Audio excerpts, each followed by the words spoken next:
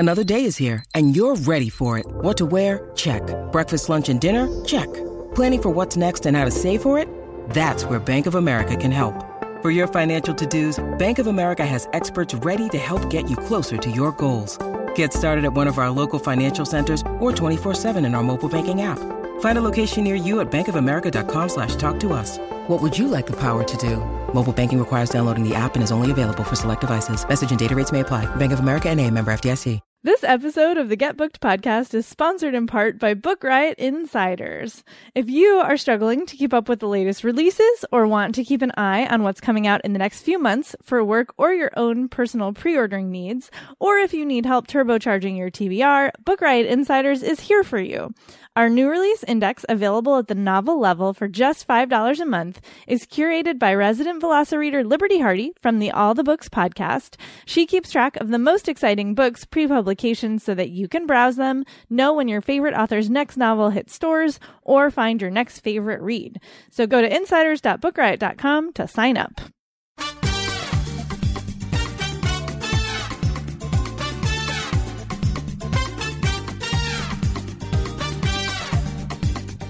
This is the Get Booked podcast, a weekly show for personalized reading recommendations.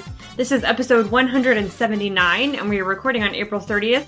I'm Amanda Nelson, and I'm here with Jen Northington, and we are coming to you from Book Riot. Welcome. And from the construction on my street, which I don't think the mic is going to pick up, so hopefully we'll be fine. But if it is, apologies to you listeners. I think we should be okay, though. What are they building? You know what I really hope they're doing is fixing the potholes. The chances of that being what they're doing seem very slim, but that is, I live in hope. I live in hope. I live in hope. The Jen Northington story. Seriously. All right, so before we get started, let's talk about how this show works. As I said, this is a show for personalized reading recommendations, so you can send your reading recommendation requests to us via email at getbooked@bookriot.com, or you can drop them in the form at the bottom of the show notes on the site. And these can be anything. If you've read a book that you loved and want to read something similar, or you're traveling somewhere and want to read about that place before you go, they also don't have to be requests for you. You can be looking for a gift for someone, something to read with your book club, anything. So you can send this to us. If your question is time sensitive, please put that in the subject line of the email or in big letters in the first line of your question if you're using the form. We might email you back if we're not going to get to your question on time on the show, or if we have already answered it, so keep an eye on your inbox for those. And that's it. We don't have any feedback this week, so I'm going to read our first question and talk about our first sponsor and then never speak again. So our first question is from Sarah, who says, "My friend is about to have her second baby, and I'm putting together a postpartum care package for her. Obviously, I need to include books. Pregnancy brain and a toddler running around have made it hard for her to concentrate on anything substantial for very long, so I'm looking for quick reads that she can dip in and out of, graphic novels, poetry, short story collections, etc. She loves cooking, especially with the food she grows herself." Oh, that's my dog. Hi, Lola. "And anything nature-related. I've already got Lumberjanes, Misfit City, and Relish on my list, as well as Mary Oliver and Walt Whitman. Thank you so much for your suggestions." Okay, so before we get to second baby books, we're going to talk about our first sponsor, which is Upon a Burning Throne by Ashok K. Banker.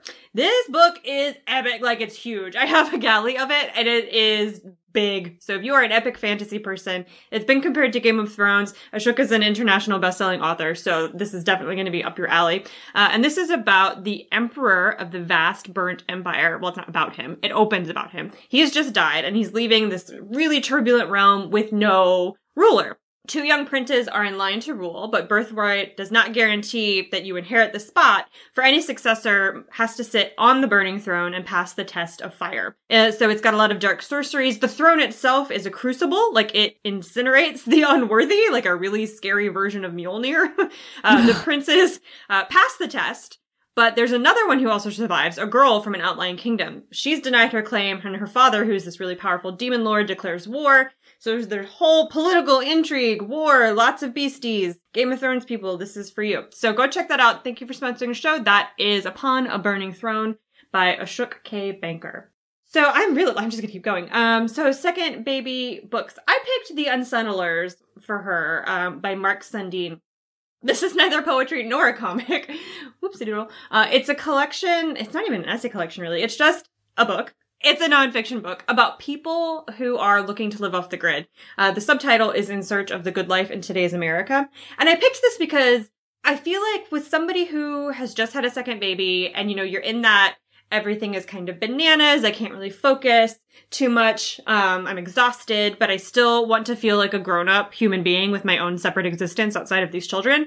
Reading something that's like a little bit kind of like serious, I think is helpful. And this is a book about a really interesting topic, especially to someone who grows their own food, because this is a book about people who are trying to live, back to the land in America today. So it's an interesting topic, but it's not like really academic. It's not hard to get through. The chapters are pretty short. So I think it would be a good fit for someone in that particular situation. So this is a work of what, is called like immersive journalism. Mark himself takes his wife who is pregnant. He's visiting these people in Missouri who are trying to go find on a bike in the middle of the night this homestead that they've purchased without ever seeing it. Like they've never visited it. They just know that they want to, get off the grid and like have a simpler life and that sort of thing. So Mark talks to them. He also goes to Detroit to visit with a couple who have started an urban farm in abandoned plots in Detroit. And the wife is Black and her family came to Detroit as part of the Great Migration after World War II. And they are trying to make a living and revitalize this little corner of their city after the, collapse of Detroit, really, through farming. And then he visits a couple of other people. There's a family in Montana who have been organic farmers for like decades and are very entrenched in this kind of lifestyle. And it's so fascinating because, if your friend grows her own food, then she's probably got a little bit of this kind of like pioneering sort of spirit of like, I'm going to do this myself. I have like a container garden, and that's still a little bit like, I have my own tomatoes. I'm certainly not a back to the land kind of person, but he visits so many different people who are doing it for so many different reasons. And they're all fascinating. And some of them are like, yes, my parents paid off my student loans and my mortgage. So now I live here and can plant tomatoes for a living.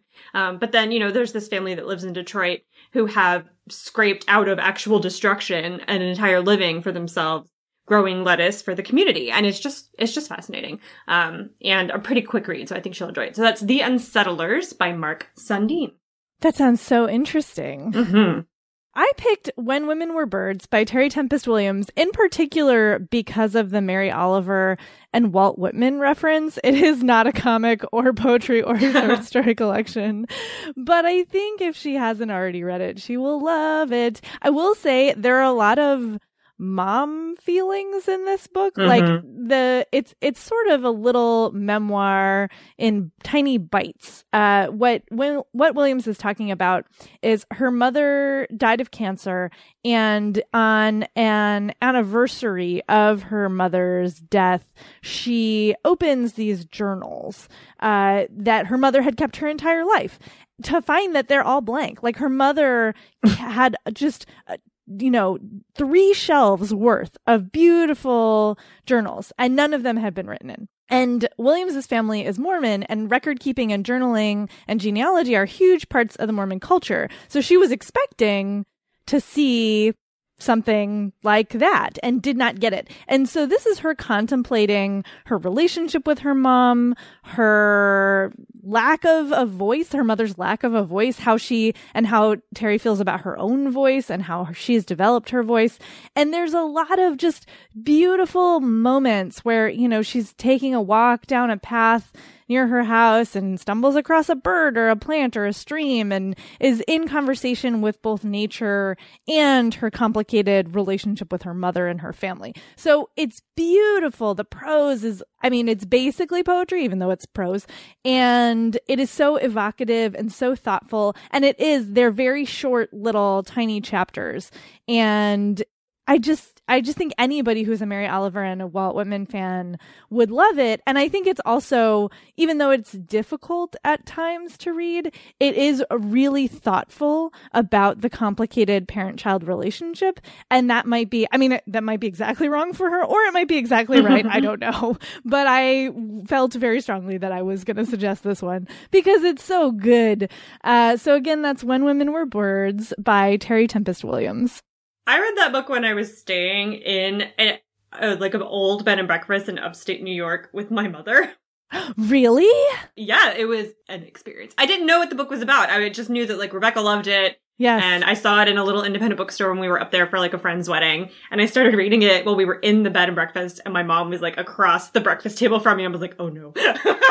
This is gonna be a thing. Oh, that's intense. That's intense. But did you like it? Oh, I loved it. It's amazing. Okay. It's amazing. And I, like, talked about it with my mother. I mean, she hadn't read it, but, like, I was telling her what was happening in the book. And it was really nice. And a lot. That's intense. Good story. Good story. Thank you. Thank you. Our next question is from Helen, who says, I absolutely loved A Gentleman in Moscow by Amor Towles. I also read Rules of Civility. I love books with great character development set around historical events or spanning a long time with cultural or historical significance. Some of my favorite authors are Margaret Mitchell, John Jakes, Frederick Bachman, and Michael Chabon. Please recommend some books or authors that can grab me like these authors. I'm just going to keep going. I picked That Dead Man Dance by Kim Scott because when I think about books with awesome character development set around historical events, this is one of the first books that pops into my head. I read it for the first time for a Get Booked question, a previous Get Booked question, and I'm just obsessed with it. It is set in the early 19th century in the area that is now Albany, Western Australia, and it is about the first contact between the Noongar people and the first European settlers. And Kim Scott himself has Noongar heritage. So this is an Own Voices book. And it's amazing. The whole book follows one character named Bobby, who is a young Noongar man. Obviously, Bobby is like his Western name. And he is there when the settlers arrive, and he falls in love with a young white girl who is brought over by her father.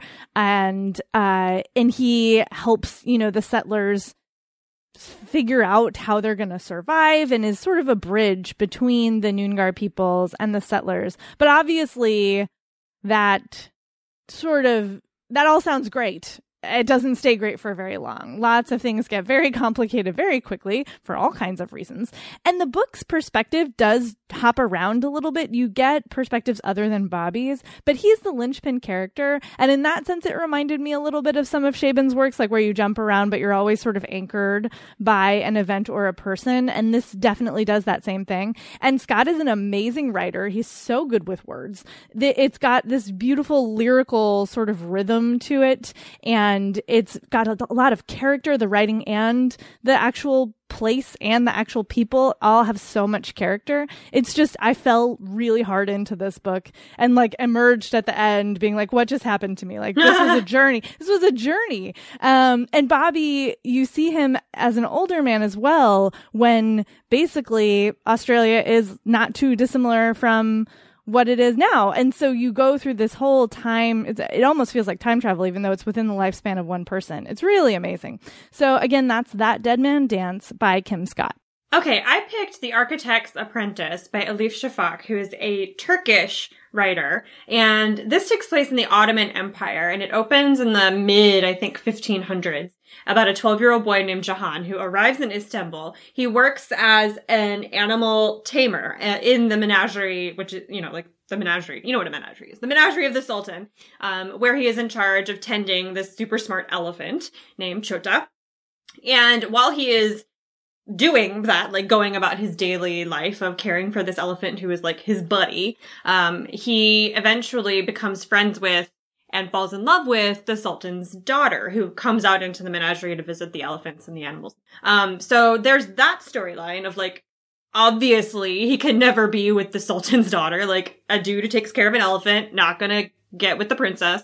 So that's happening. But he also is undergoing this really intense palace education, and eventually he ends up in the care of Mimar Sinan, who was the Ottoman Empire's chief architect, who was a real person who worked under 3 different emperors, Suleiman, and then I don't remember the other 2. And he becomes an apprentice, as the title of the book, The Architect's Apprentice, would imply. And so he travels around the world, around the empire and beyond, with Mimar, with the architect, to meet other really famous intellectuals of the time. And a lot of I feel like I've talked about Forrest Gump more than once on this show in the past, couple of weeks, weirdly. Yeah. But it has that Forrest Gumpy thing where, this character who is born as a nobody ends up meeting all these really famous historical figures who actually existed and getting embroiled in his own way in like international politics, all while he's just trying to like survive, become a really good architect, and by doing that, elevate his station enough that he can maybe one day be with the princess.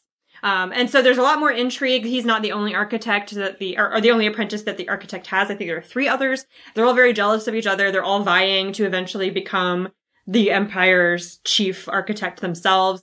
So a lot of, petty jealousies start to erupt that turn into very dangerous, and like intriguey kind of storylines. And while that's happening, the Mimar, the chief architect, is building these huge, beautiful mosques that actually still exist. You can go see them now. And there's an excellent part in the afterword, after you finish the book, where Shafak talks about how she decided upon these people and these buildings to write about, and what's fact, what she like embellished for the story, for the purpose of the story, and what actually really happened. So I thought that was a nice, addition. And if you really like reading these big, several, decade spanning books about one kind of ordinary person existing in the great gyroscope of international intrigue, then I think this would be a good fit. So that's The Architect's Apprentice by Elif Shafak.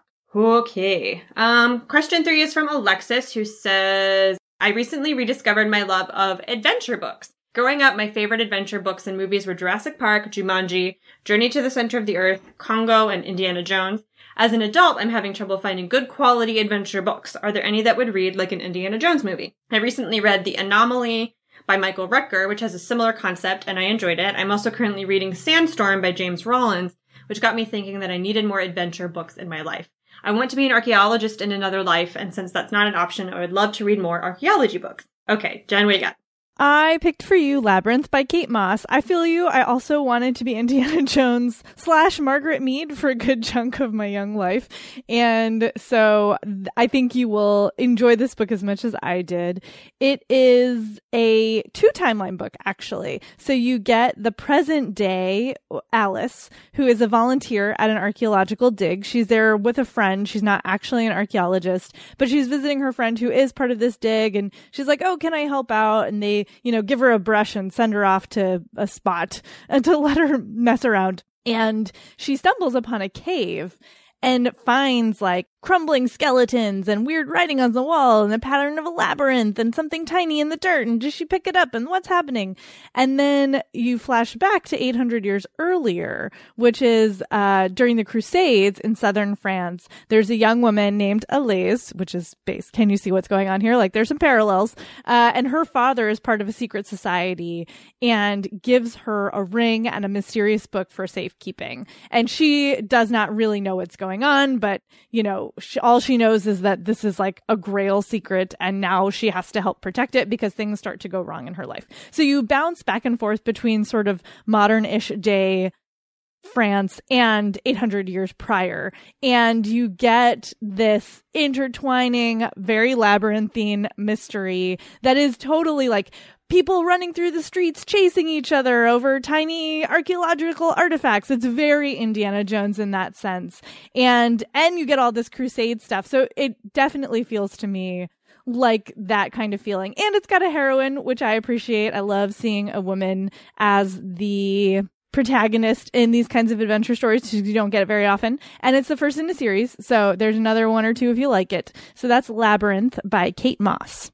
Okay, I picked Time Salvager by Wesley Chu, which is not so much Indiana Jones as it is Tomb Raider with time travel, kind of. And like more crime. Can you have more crime than Tomb Raider? Yes, you can have more crime than Tomb Raider. So the main character's name is James, and this takes place in a future, like a nearish future, Earth, where climate change and war has left the actual planet Earth as like this completely toxic world that no one can live on. It's very WALL-E, So humans have fled. We all live out on these other planets and on their moons. Everyone is miserable, eking out these like really terrible existences. And Cron men, their job is to go back in time, and to take resources from the past, Earth's past, and bring them back into the future so humanity can survive without breaking the timeline. So like go back, steal some oil, come back without messing anything up or changing anything. There are a lot of rules about it. You can't break any of them or you will be executed. And also every time a Cron man makes a jump back or forward in time, the stress of it on their body, like, prematurely ages them. So James this is his job, and he knows that he's coming to, like, the very end of his ability to keep making these jumps. But he gets offered one last mission that the payout is so big that if he did it, he would be able to retire forever. So he takes it. He goes back in time, to recover some bit of tech from an ocean rig. That he doesn't know what it's for or like what the point of it is. He doesn't care, honestly. And so while he's there, he meets a woman named Elise, who is a scientist from the previous century, and her fate is to die on this rig with everyone else. And the reason why he has to go back at this specific time to recover this thing is because the rig falls into the ocean, like there's an accident, everyone on the rig dies, and this piece of technology that's very important for humanity's survival is lost. So he goes back, this is all happening. The rig is falling apart. He's going to save this piece of tech. But then he makes this like ridiculous decision to save this woman. And he brings her with him into the future. And that violates all of these laws, and all of these rules and makes both of them immediately fugitives. So like his plan to bring this piece of tech back and retire, completely gone. Because he likes this lady. And so then it turns into this big adventure of like evading the law, somehow surviving on Earth, because they're still on the actual planet Earth in present day, which is, completely polluted and toxic and almost unsurvivable. And also saving humanity, because like they've got this like piece of technology that they could use to save the planet. And it is the first in a series, so there are more adventures to be had if you like it. So that's Time Salvager by Wesley Chu. Nice. Our next question is from Danielle, who says, my favorite books tend to be when the prose, themes, and plot all feel intentionally aligned by the author to form a perfectly crafted present to a reader. Some of my favorite reads that fall into this category are The Vegetarian, The Song of Achilles, Freshwater, The Poet X, and Tin Man. I prefer standalone novels, but any genre/age range recommendations are welcome. Also open to any suggestions that bump up books that are already on my very large Goodreads TBR. Thanks for the help. So this is such an interesting way to phrase a question, first of all. And your tastes are also very interesting. Like, I don't know that I would have lined those books up next to each other myself, but I feel like I see what you are going for. So I picked Tentacle by Rita Indiana, translated by Achio Bejas. I know we've talked about it before, but it is so perfect for this question because I do feel like everything in this book is working together in a very interesting and specific way. It is pretty dark. This one comes with trigger warnings for sexual assault, homophobia, and homophobic and racial slurs. But you have The Vegetarian on there, which is a super dark book. So I feel like you'll be fine. And Freshwater. Yeah, and Freshwater. Right. So I think you're going to be okay. So this book takes place it starts out in a near future Santo Domingo, and the main character, Isilda, is working as a prostitute and gets an offer from a John to become a housekeeper for this like Santera witchy woman. And the woman is keeping an anemone in a special case in a special room in her house. And the reason this is a big deal is because in this near future Santo Domingo, the environment has been destroyed by a accident. And so involving nuclear weapons. Whoops. Oops-a-doodle. Yeah, exactly. Super oops-a-doodle. So all of the sea life has been wiped out. The reefs are dead and dying. And any living natural life it's like a novelty. Like it's like something rich people are going to pay billions of dollars for to own, even though they're not going to do anything with it. But it has religious significance to this woman. And so Isilda, in the meantime, is just trying to save up enough money to have a gender confirmation surgery. And so the idea is steal this anemone, sell it for $1 billion. Then I've got my money. Like, hey, what could go wrong? Lots of things go wrong. So many things go wrong. And then you also get I don't know exactly how many years passed, but you go back to before, it's still modern Santo Domingo, but it's before the reefs were destroyed. And then you go back to the very settling of Haiti and the DR, and the Buccaneers and the pirates and colonists, and it's so you're moving around in time and space, time travel sort of is involved. And the characters sort of recur in a way that it's a little bit like Cloud Atlas, but Rita Indiana is very much doing her own thing here. And it's very queer, as you might have guessed. It is very complicated, but not in a way where you feel lost. It just unfolds bit by bit and you're like, oh my gosh, I see now what's going on here. And this book, I read the whole thing on a plane. It's not that long. It's like less than 200 pages. And it just, it was like a fever dream. I got sucked in and was totally wrapped for the whole time. And I finished it and I was just like, that was amazing. Like, that was amazing. It's really fascinating.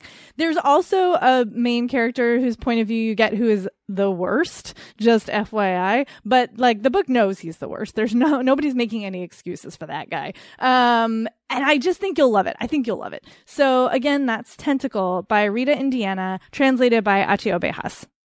Okay, so I think what I kind of picked up on in your question is that you like books that have been nominated for, could be nominated for the Women's Prize. Like, that's the feeling that I'm getting from this kind of, from your taste, which is also my taste. So congratulations. So I picked for you Insurrecto by Gina Apostol, which should have been nominated, but whatever. And this one I think is a good pick for you because it's very crafted in the same way that all of the books that you like are very crafted. Like, every word feels purposeful. Every plot point feels like it's taking you somewhere. And it's been compared a lot to Nabokov and Pale Fire, and also If on a Winter's Night a Traveler. And I think those are pretty apt. It's very meta fiction. So it's about two women, Chiara, who is a Filipino translator living in the Philippines. Magdalene is the translator living in the Philippines. Chiara is the daughter of a famous filmmaker who, I think it was in the 60s or the 70s, made a film about the Vietnam War that he set in the Philippines. And Chiara was a child when that movie was being made and was living in the Philippines with her father and her mother as the movie was being made, you know, because her family was like traveling with her dad. And so she has memories of being in the Philippines and of being in the Philippines in this particular area where earlier in the early 1900s during the Filipino-American War, some Filipino insurrectionists, hence the name, attacked an American garrison and killed, I think it was 30 American soldiers. And in retaliation, the American government and military killed several 100,000 Filipinos. And so that event has affected both Magdalene and Chiara in its own ways, even though it happened, several decades before either of them were born. So Chiara comes to Magdalene, is like, look, I'm writing this movie about this event, about that massacre, because I grew up here and it means something to me. And Magdalene is like, yeah, you're just like the whitest though, American, and like, why? And so she writes her own version of the script. Chiara hires her to like translate it and to, kind of fact check it a little bit. But while she's doing that, Magdalene inserts her own writings into the script. And so it's this back and forth. It ends up being this, like, you're reading the script. You're reading about Chiara's childhood. You're reading about Magdalene's childhood. And then you're reading Magdalene's script. So like, it's a whole conversation between these different storylines that ultimately gets to like who gets to tell the story of a thing that happened before either of them were born. Like, who owns it? Does Chiara have any right to talk about it? She lived here as a child in this place for a long time, and her father made this film in this setting that had a great impact on the movie. So she feels like she has a right. She also has that colonizer perspective of like, I have a right because I have a right. And then Magdalene obviously is the kind of opposing viewpoint of that, of like, no, actually you don't. And the arguments that the two of them have about the changes that she's making to the script are really interesting. So it is like, it's like interlocking. The structure is very, windy, but purposeful. You feel very trusting, I think, in this book, which is the same way that I felt when I read Freshwater and The Vegetarian, which is like this idea that I don't know what's going on here necessarily. And like, this author is obviously much smarter than I am. And I'm probably not understanding everything that's happening in a way that I maybe quote unquote should, but I trust that eventually I will get there. And you do. And I think that is a particular kind of authorial skill of like getting a reader who's not as smart as you to the place where you want them to go. So that's Insurrecto by Gina Apostol. All right. It is time for our next sponsor, which is Bloomsbury, who are the publisher of Extraordinary Birds by Sandy Stark McGinnis. And this is a middle grade debut novel, specifically for fans of The Thing About Jellyfish, Counting by Sevens, and Fish in a Tree. And it is about family, friendship, and the search for home. It is about a young girl named December who has never really had a home. And so she has decided that she's a bird. Like, she has a scar on her back, and that's where her wings are going to sprout. And one day she'll soar away, and it won't matter that she has had no permanent home in her young life, because her destiny is to be a bird in the sky. But then she's placed with a foster mother named Eleanor, who's very kind, who volunteers at an animal rescue, but also has some secrets of her own. And December starts to see that maybe her story could end a different way. But can she ever really be happy with her feet on the ground instead of this beautiful soaring destiny that she has envisioned for herself? So feelings alert. Hello. I have feelings just reading this description.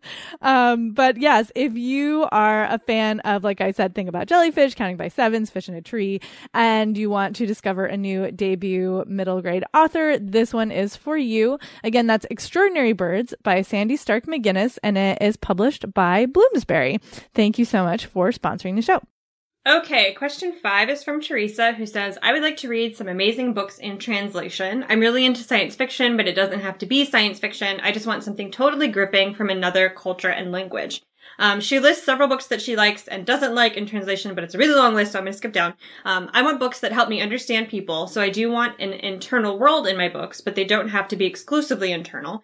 Think The Martian Chronicles, lots of social commentary done in a beautiful way. I don't need any European books, but I won't say no if you think it's amazing. I'd rather expand my reading, though, and get somewhere new in my reading life. I think I've done little to no reading of African writers in translation, and the books that I've read set in Africa have mostly been in Nigeria and Egypt. I love short stories, and I'm open to anthologies. I would also prefer to read female authors. Okay, P.S. I just downloaded about 8 books from World Book Day on Amazon. That's great. World Book Day was last week, was it? Sounds right. Yeah, Amazon releases a bunch of books in translation for free on World Book Day, so that's nice. Okay, so I picked August by Romina Paula. It's translated by Jennifer Croft. And Romina Paula is an Argentinian author, and the book takes place in Argentina, in Patagonia, which is like rural Argentina, like bottom of the world, rural Argentina. And this is a very internal novel. This is an epistolary novel. And Amelia is the main character. She's 21 and she lives in Buenos Aires. She's she's from Patagonia. She's left Patagonia and gone to Buenos Aires, like young girl going into the big city, to study and have a job. And like, she's got this, what her friends and family back home think of as like a very cosmopolitan existence. And then her friend Andrea commits suicide and she goes home to Patagonia to like grapple with that and to scatter the ashes of her friend. And so the book is written in letters from Amelia to Andrea. So she goes home and Amelia is staying with Andrea's parents in the house that she grew up in. She like starts wearing Andrea's clothes, sleeping in her bed, like hanging out with a cat and also hanging out with some of her friends from her own childhood. She's completely put her life on hold and spends most of the book thinking. So it's one of those like internal life, not a lot happening kind of a book. The things that happen are that like she goes on an impromptu road trip with a friend and thinks some more, but mostly it's a book about grief and her dealing with the death of her friend and also this feeling that she's left this place that she's from where nothing happens. Like it's, every rural teenager's story of like, this place is boring, nothing's happening, I have to go where something interesting is happening. So she leaves and she goes to Buenos Aires, but also feels pretty empty there. So like there's nowhere she can go where she feels like she is doing anything that makes her life have purpose. She's got a failed relationship. So she's just not in a very good place and is working out all of her feelings about these things in these letters to her friend who she knows, she's never going to see again. So it sounds very depressing, but it is really beautifully written. And it's, I think, just really true to form. Like this girl is 21 years old, and she's left this life that she was trying to build and come home to deal with the death of a friend who's never going to get that chance. And that's what I think that the book is really about, is like, as she writes these letters and realizes eventually that she's being very kind of like whiny, about her situation, that Andrea is not ever going to even get a chance to whine. So she kind of in processing her grief for her friend that she's lost, she also processes her own, it's not even a quarter life crisis. Like, she's not old enough to have one, but her own questions about, like, where am I going? What am I doing? I left to go do something great and, you know, city life and all this, but that doesn't make me happy either. So, like, will nothing make me happy? You know, these questions that we all have, no matter where we're from. So that is August by Romina Paula, and the translator is Jennifer Croft. I picked a short story collection called Future Fiction, edited by Bill Campbell, because you mentioned that short stories and an anthology would be fine. And I think this is definitely going to be interesting to you. It is truly international. It has authors from throughout Asia and Africa and Europe and all the places. And I loved it. It was so interesting and so unexpected. And I think they did a really good job of how they arranged it in particular. Because, for example, the opening story, which is called Tong Tong Summer by Xia Jia, is like a really gentle and sweet story told from a little child's perspective about, you know, artificial intelligence and healthcare and like an aging relative. And, you know, what if there was virtual reality or a robot that could help, you know, make that an easier time and help them bond more. And it's really sweet. And then the next few stories are also about family, but they sort of get progressively darker.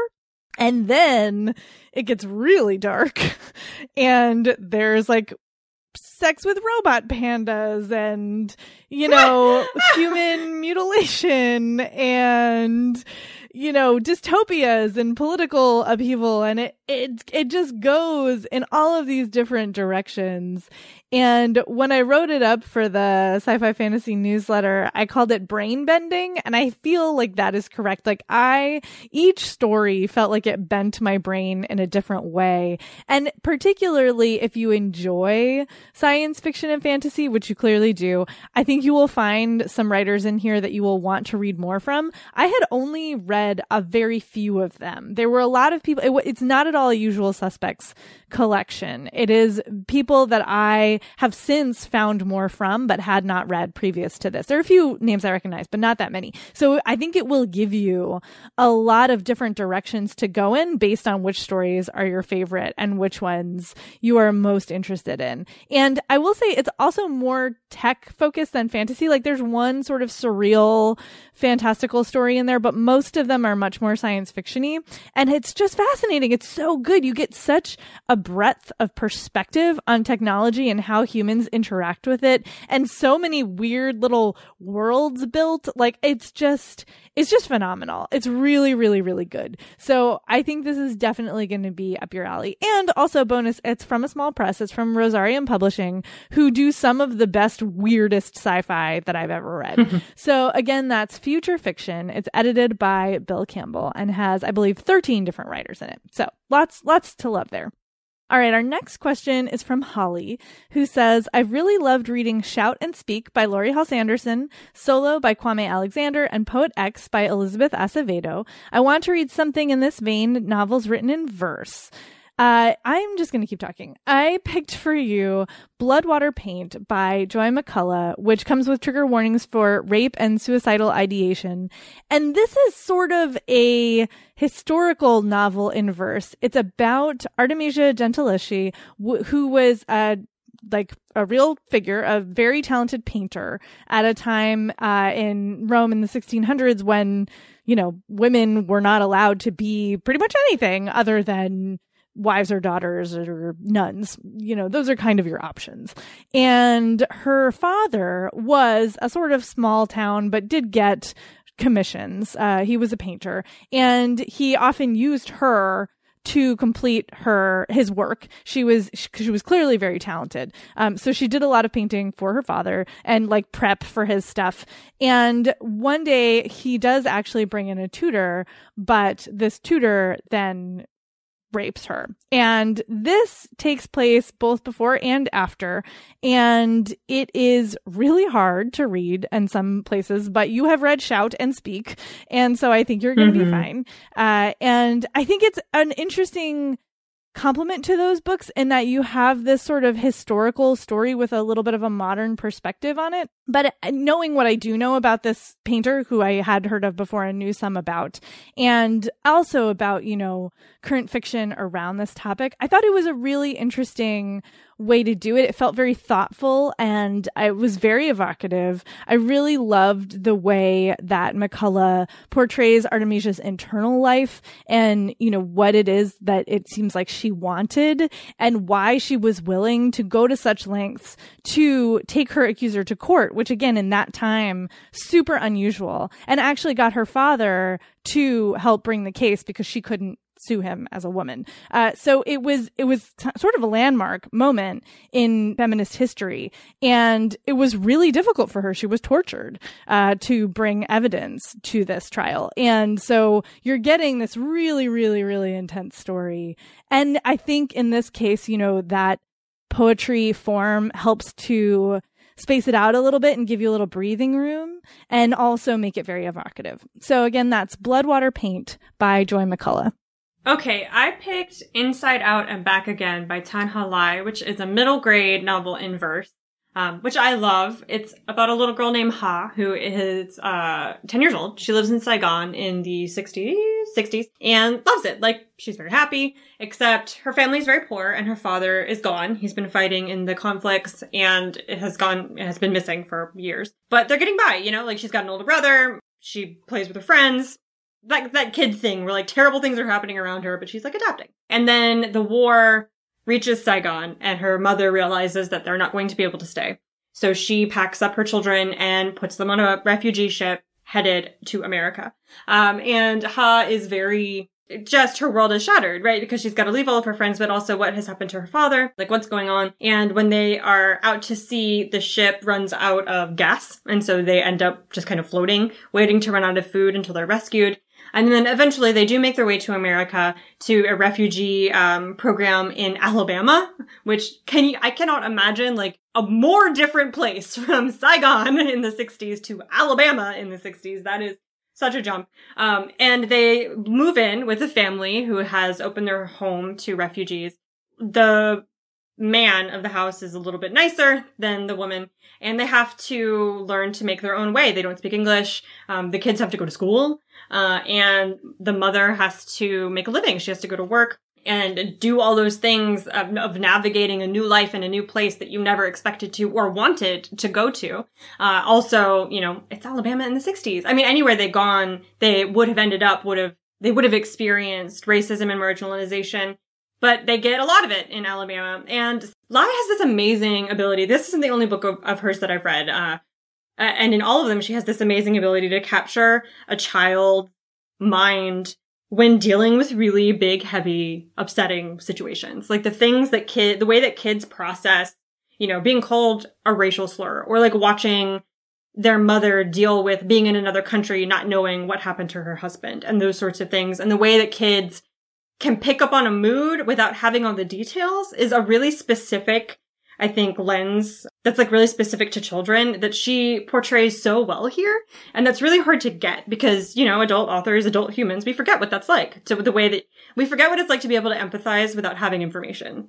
Kids just do that instinctively and adults kind of don't. But in this book, it's really beautifully written. So that's Inside Out and Back Again by Tanha Lai. Okay, final question is from Amanda. My little book club, Ogden Lit and Libations, that's a great name, is celebrating 3 years this October. While discussing a good creepy read to pick, along with picks for a couple of other months, we realized we had yet to read a Western. We've already picked all our other books for the year, so we want a combined genre pick for October. We're looking for Western horror or horror Western that will keep us reading and that has great discussion potential. Our general guidelines are backlist that aren't extremely popular due to an impending movie or TV show and that are around 400 pages. Less is fine. More than 500 requires the book to be outstanding. Okay, Jen, what you got? I picked Trail of Lightning by Rebecca Roanhorse, which is the first in a series and is a future Western that has a lot of gore and cannibalism. So I feel like it counts as horror. And it is around 300 pages, so it's shorter, but you said that was fine, so hopefully that's fine. And this is such an interesting book because most Westerns, right, are from the American sort of colonist settler perspective. And I really wanted to find you a weird Western that had a native perspective. And this does. And it is based on Navajo legends. And Rebecca Roanhorse, the author, is Native American, although she's not Navajo, but she's married to a Navajo man. And so this takes the sort of like some of the gods, like the trickster gods and, you know, some of the other ones and whose names I forget now because it's been a minute since I read this book, and also humans. And the premise is that the world has undergone a climate apocalypse, like a giant tsunami has wiped out a bunch of the continent, and in the process has sort of unleashed magic again on the world. And so the Navajo lands have been protected by their, you know, medicine men and other people with powers. And they've sort of erected like a wall around it, and walled out the rest of the United States, which is doing whatever it's doing. Like, who cares? And the main character, Maggie, is a monster hunter because in the process of walling off this land, they've also walled in some monsters. And so Maggie is a monster hunter. She has her own powers, but she's kind of outcast for them. Nobody really wants to be her friend. But they do want her to hunt down monsters when it's convenient to them. And a little girl goes missing. And so she gets hired to go. And she, in the course of finishing that job, discovers that there is something very strange going on, like outside of the fact that there are just monsters, stranger than just monsters. And so she goes looking for help, and but how do I want to say this? She's really bad at accepting help. Like, she's not friendly and she doesn't want to be friends. And she's very cranky and pretty much depressed because her mentor, who she was also sort of in love with, has abandoned her. And so she has a lot of feelings of worthlessness and being an outcast. And so her journey is not like bright and happy and shiny. It's very dark already. But she, you know, starts to learn to open up, but then it's like, who do you trust? Who do you not trust? Who's playing who here? It gets very complicated. It's really interesting. And it is the first book in a series, but I felt like the conclusion was satisfying enough while still leaving the door open that it's not a total cliffhanger. Like, you get some resolution here. So I think it does work for a standalone. And also I think for a book club, like, there's so much to talk about here because of the different characters and the different legends involved. And you could do some research and, you know, there's all kinds of stuff going on here that you could talk about. And also, you know, genre bending and horror and how the West as a setting works with horror and what makes that work. I think there's a lot to go on here. So again, that's Trail of Lightning by Rebecca Roanhorse. So now I'm wondering if mine counts. I'm second guessing, but I'm going to go with it. So I picked Daughters Unto Doubles by Amy Lukovics, which is it was pitched to me as Little House on the Prairie meets Stephen King, and it does have those sorts of vibes. And it's YA. Oh, hey. Yeah. And it's YA. And when I read it, the family goes west at the beginning of the book. But I'm not sure if they go far enough west for this to be considered a Western. I don't know, but maybe that's a thing you could talk about. And I only just thought of that right now. Like, when I picked it for this question, I was like, yeah, this is totally great. This is perfect. And now I'm like, is that far enough west? Where's the line? I don't know. So you can use that in your discussion. But this is about a 16-year-old girl named Amanda. And they have had a terrible winter. It is in like that Little House on the Prairie kind of 1800s time period. The past winter was awful. They were really stuck in their cabin because of the weather. They live up in the mountains, and their mother gave birth to a little girl who is blind and deaf and cried nonstop. So like this family of, I think, 5 or 6 people stuck in this cabin because of the snow, nowhere to go. Everyone starts getting a little bit unhinged, and Amanda feels like she probably was starting to lose her mind a little because she was seeing these visions, terrifying visions, all through the winter. And she is somehow managing to secretly meet with a boy. Well, she was meeting with a boy in the mountains in the fall, and has discovered that she's pregnant. So she's been trying to hide that from her family this whole time. And then their father decides that they're going to leave. They're going to leave the mountains. They're going to start over after this like awful winter on the plains. So they head west, as I said, in their, you know, like big covered wagon. And the process, he really did remind me of Pa in Little House on the Prairie, who makes the most nonsensical decisions that are just terrible. Like, Pa is a bad person who with bad judgment. And the dad in this book is very similar. He decides that, you know, they've entered this area of the prairie where they've heard that there are a lot of abandoned houses. And so they're going to take up in one of those. No one stops to question why the houses are abandoned. And when they get to one that they decide they like, they go in and it's covered in blood, like dried blood. Obviously something terrible has happened in this cabin. But Pa, I don't remember if that's what she calls him in the book, but I'm calling him Pa because now I'm on like a thing about Pa and Little House on the Prairie. But Pa is like, it's fine. We'll pull the floor up. I'll replace it. We can wash the walls. It's a free house. Get over it. So they move in. And as the days go by, Amanda starts to realize that like something is really not right here. Her neighbors are extremely creepy. Really small things start to happen. She starts having more visions of stuff out on the plains and the prairie. And she thinks that like it's because she feels guilty because she really wants to get rid of this baby and doesn't know how to do it. Also, she really does not like her little sister, who was born deaf and blind and just cries all the time. So she feels like maybe the devil is putting these visions into her head to torment her for being terrible. And then like violence breaks out, and I'm sure you can imagine where it goes. It was real creepy. Like, it was very unsettling. And I think probably a more accurate representation of that kind of life in the middle of nowhere, surrounded by no one helpful except your family. And if your family is terrible, what are you supposed to do about it? Nothing. Then The Little House on the Prairie would be. I don't know. It's obviously a lot of the violence here is metaphorical for the ways that we treat girls, especially sexually active girls. So there's a lot to pick apart and discuss, including, is it a Western? Let me know what you decide, because I can't figure it out. So that's Daughters Unto Devils by Amy Lukovic. Is that our show? That's our show! Hey! On that note, is it a Western? Thank you all so much for listening. Please go leave us a rating and a review on Apple Podcasts. Thank you to our sponsors for sponsoring the show. You can find us on social media. I'm on Instagram at I'm Amanda Nelson. And Jen? You can find me on Twitter as Jen IRL, and you can find me on Instagram as I am Jen IRL, and that's Jen with 2 N's. And we will talk to y'all next week.